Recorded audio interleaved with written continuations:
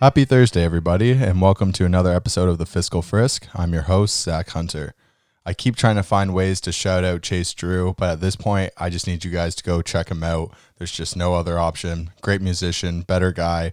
Go help him with his dreams. Stream his music. You already know his name. There we go. You know who it is. You know his name. I don't need to say anything else. Go support the boy. With me today, as always, I have the amazing co-host, Devin Box. Devin, what's going on with you today? Had to mark a lot of students' papers today, which was kind of boring. So I'm looking forward to riveting conversations. Got to stimulate that brain. Exactly. Now, it was Devin's birthday last week, so we went to a seafood place because that's what Devin and I enjoy. We're huge seafood guys. We got lots of good food. So quick happy birthday. Shout out to Devin last week. But you know what goes well with good seafood? A good podcast. And oh boy, do I have a good podcast for you. That's the Health Science Podcast. New episodes every Thursday where Devin dives into leading research in health science and explains what it means to us. So if you like seafood and you like health science, go check him out on all streaming platforms that you found us on. Like PB&J. There we go. Like you got seafood, you got just a good podcast. They just go so well together. So Devin puts both of those into perspective. If you're new to the podcast, welcome. The Fiscal Frisk is a podcast dedicated to taking literature relating to business and finance and frisking it down and making it understandable to all the viewers and Devin. Since Devin is not an expert in the finance field, he is just here to ask questions when needed and to seek clarification. Now, before we get into today's episode, obviously this week and probably for the next couple of weeks, it's going to be surrounding all about the election. Dun, dun, dun. Everything I read, everything I see, and we're Canadian, and we still all we see is just Sleepy Joe versus Orange Man.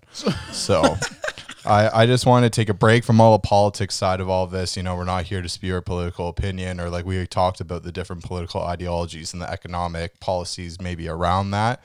But I just didn't want to do that just because all we've seen is politics. So I just kind of want to get away from that and just have an episode where you don't have to think about the election because we still don't even know who won. Like this is Wednesday night, so this is day 2, and we still have no idea who even won, kind of what's happening. So they all won. We're all winners. No, there's definitely not everyone's winners. Yeah, this is a safe haven from that crap. Exactly. Come listen here. So instead, as you saw in the title of this episode, we are going to be talking about small businesses. Now, Devin, we've talked about in previous episodes a lot about the stimulus packages and aid packages going to consumers, so a citizen of a country, and how big businesses are still thriving in the economy because the stock markets are obviously still up. We're going way further. We went way further into that on previous episodes, so go check that out. But we did not talk about the people who are getting hurt the most from this pandemic. And it's not just you or me or big businesses. That is the small businesses. For those who don't know, I work at a financial institution, and I've kind of just seen firsthand the struggles of the pandemic on small businesses. Lots of businesses are closing. And I think it's important not just to talk about why they are struggling, but let's bring some positivity and hope and kind of remind people to support local businesses and support small businesses. Mm-hmm. So we're going to be following an article called 7 Business Owners Share Lessons They've Learned Through Success and Hardship During the Pandemic. Side note, this was written by the CBC, so a lot of this has to do with Canada, and obviously we had different lockdown restrictions and just different policies in general. But these lessons hopefully will be globalized that you can take them away regardless. So if you're from the US, Australia, UK, because we global, baby. That you can take away all of these lessons. So the first lesson, they used an example of a gym that had to close its doors because of the reduced class sizes. It made it no longer financially viable because of the participant restrictions. But the gym owner explained she trusted the numbers, which is the first lesson. Because of the small capacity, it has kind of torn business owners regardless of sector because businesses want to ensure safety in their businesses. And they look to go above and beyond kind of provincial and federal government restrictions to ensure customers would feel comfortable. Because as we know, this is a new situation for all of us. It's important to make customers or people just feel safe. Now, I don't know about you, Devin, but we've gone out, we've tried to do normal-ish things like go to stores or like go out to eat. And when places kind of have better guidelines or like safer guidelines, you just generally feel more safe when a company is like has doing more precautions or precautious measures, right? Yeah. And even to the extent, like I know Fit for Less, we got sent an email where they Right. were like, we want feedback. We want to make sure that what we're implementing lines up with how you guys are using the gym. Right. So they're taking an active role. And I've definitely been to some, places, whether it be restaurants or institutions that have done a better job and some that have done worse. And I do agree. I think, having that base level of precaution, very important. It makes definitely makes me feel better. Yeah. And obviously I know that this isn't like a small business by any means, but I know Apple, when I broke my laptop and needed a new device, like they had very distinct lineups. Like they had like 5 different lineups, like people who need to go to the Genius Bar, people who need to pick up their items, or just like you had to get your temperatures checked. You had all their contact information for contact tracing. It was all contactless, so you never actually touched anything. So it was just, they were really good with the precautions. So, but that's only like the one side about trusting the numbers. The other side, what they mean by trust the numbers, is what it means to your financial position, because it is also important to be practical and honest about your financial situation at the time.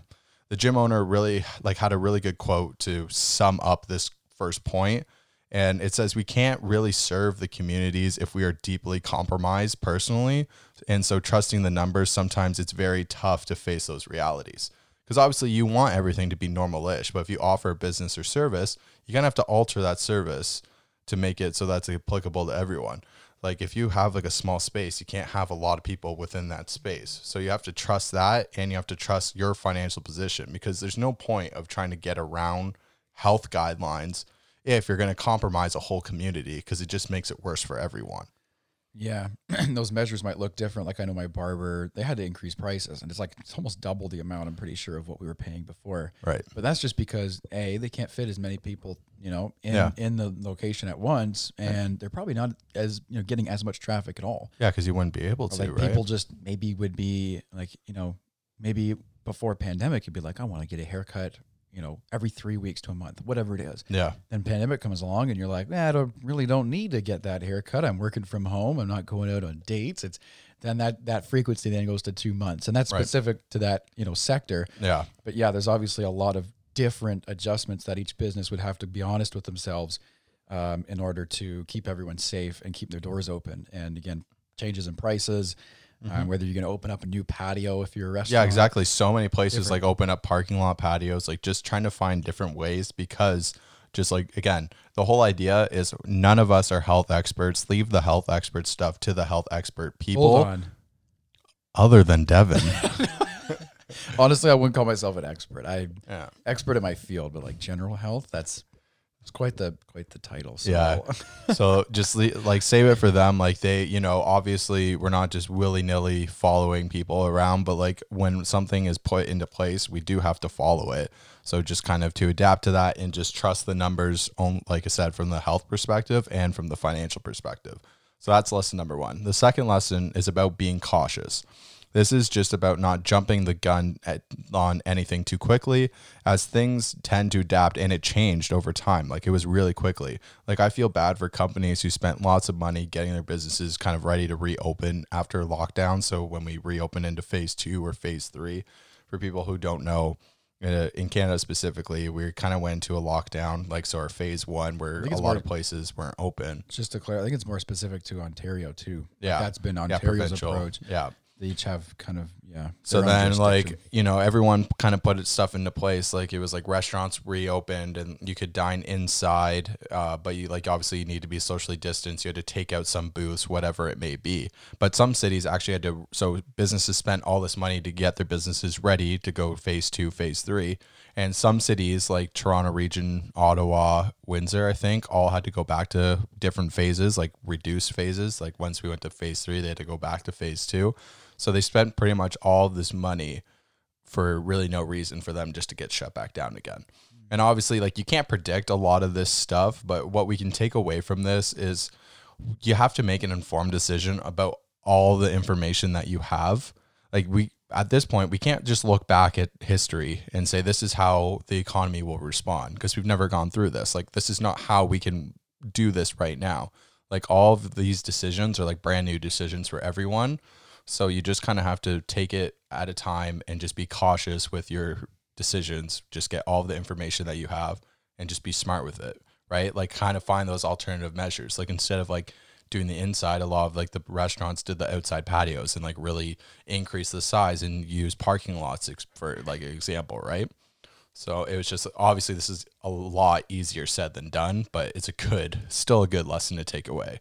I guess being cautious is probably a good piece of evidence in anything financial, right? Like I don't think, I mean, you might be able to find those people and you kind of see them on TV shows where they're just throwing their money around, making bold decisions. And it makes it seem like that. It's not like that at all. Like it's just about like taking all the information that you have in front of you and making an informed decision. Like it should not be on a spree, right? But that goes to that trust the numbers thing too. Because I think if you trust the numbers and you look at that, you're taking in the data and you're making informed decisions. Like you're not just having a gut feeling, oh, I'm going to open this or I'm going to do that.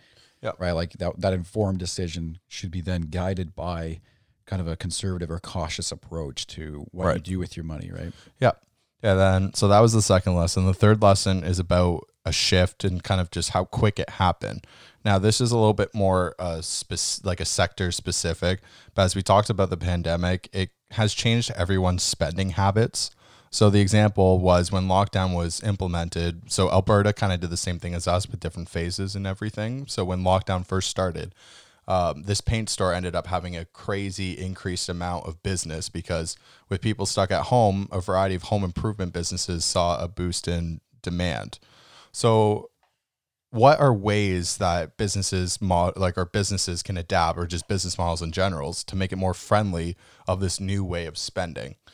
Again, another example that they had was a gym that ended up having to close. They rented out their equipment and then got rid of their brick and mortar store and then turned everything kind of virtual, right? So just kind of changing your business model to what it is now. And like, how can you, because chances are people are not going to change their spending habits once life probably goes back to normal. Like this is probably our new normal. So like even you kind of have to shift and adapt and change. Even if we get back to that, it would still be slow. Like it's not like a light switch where you're just back to normal. So like you would probably be better off adjusting to it and then adjusting slowly back if it does adjust back. Right? Yeah. Again, like restaurants with Uber Eats, Skip, other stuff like offering food delivery services. Like Shelby's is a good example. They started their own delivery service for their own business as well, expanding their businesses. A lot of people obviously going e-commerce style, like getting rid of brick and mortar stores because there's just not many people going into stores anymore. So just kind of what are ways that you can adapt your model to make it relevant? And like we said, for like the CPI, like the consumer price index, like people are changing the way that they spend. Like you said, cell phones weren't a thing 20, 30 years ago. Obviously, I'm not saying go out and invent the new cell phone, but like find ways to adapt to make it like you're still relevant in today's times. It's the hairdressers, inventors. Exactly. The barbers.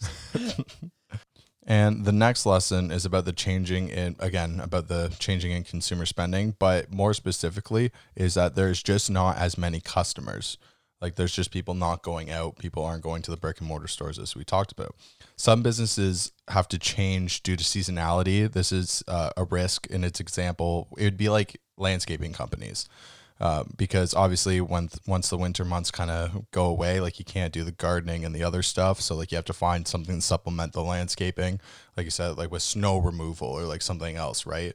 It's like obviously when the seasons change, you have to kind of find a different business model. That's kind of what it's like today with like people. A good example would be like an auto body shop.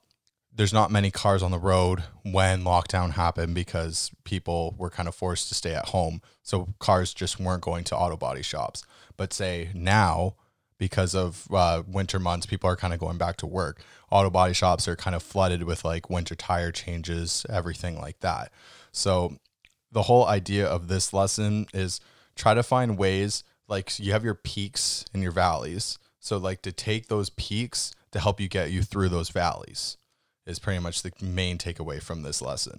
Because for every high, obviously you need a low, and people don't really think about that. When you're at a high, you spend money, whatever, you take on more debt, whatever it may be.